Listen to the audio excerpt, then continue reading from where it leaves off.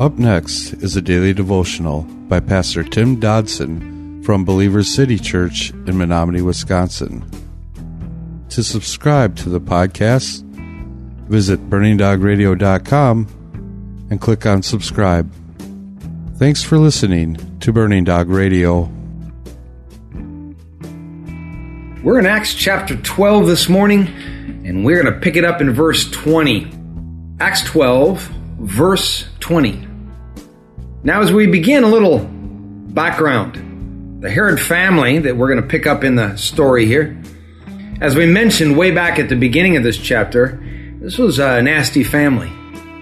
They were renowned for their persecution of Christ and Christianity from the very beginning, way back at the beginning of Matthew.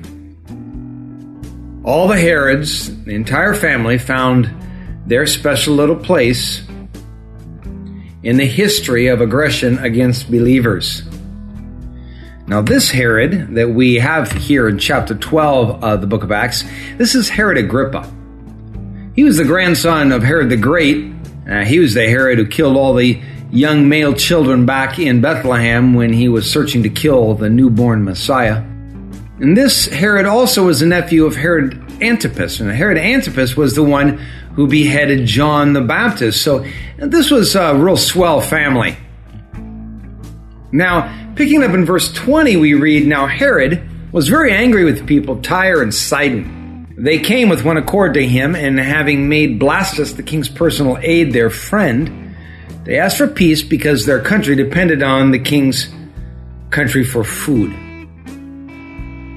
Now, it seems that God was going to take care of the other issue at hand in this situation. And that was Herod himself. He had already rescued Peter from execution, from being beheaded, from martyrdom through angelic intervention. And now he's going to move to take care of the other side of the coin. Herod, in the midst of one of his many historical tantrums, had apparently tangled with the residents of Tyre and Sidon over some issue or another. We know not exactly what. But peace was eventually found, but not for Herod. No, his reckoning day had come. Verse 21. And on the appointed day, Herod dressed himself in royal clothing, and he sat on the throne and gave a speech to them, and the people shouted, quote, the voice of a God and not of a man, end quote. Immediately an angel of the Lord struck him because he didn't give God the glory. And then he was eaten by worms and died. Wow.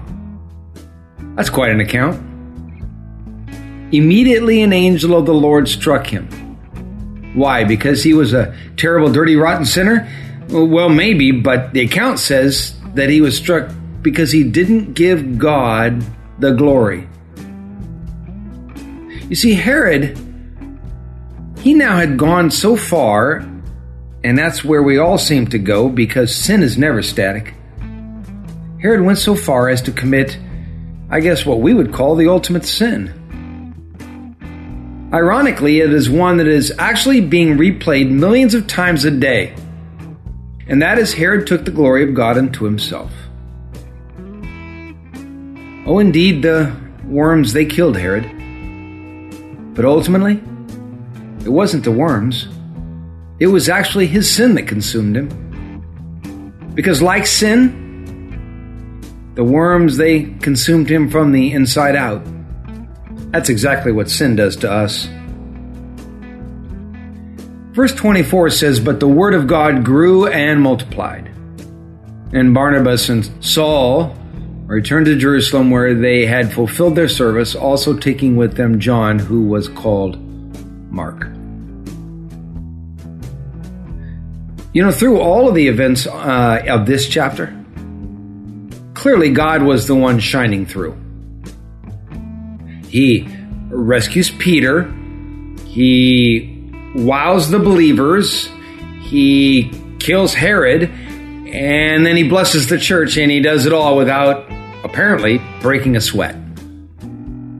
Despite some crazy difficulties and trials and even persecution, please note that verse 24 rings out the word but. But the Word of God grew. You know, the only reason such things would hinder the spreading of the gospel is if and when we let them occur. Because you see, God, He's still in control. He's still in control even today. That was a daily devotional by Pastor Tim Dodson from Believer City Church in Menominee, Wisconsin. For more information on Pastor Tim Dodson or Believer City Church, visit believerstogether.com.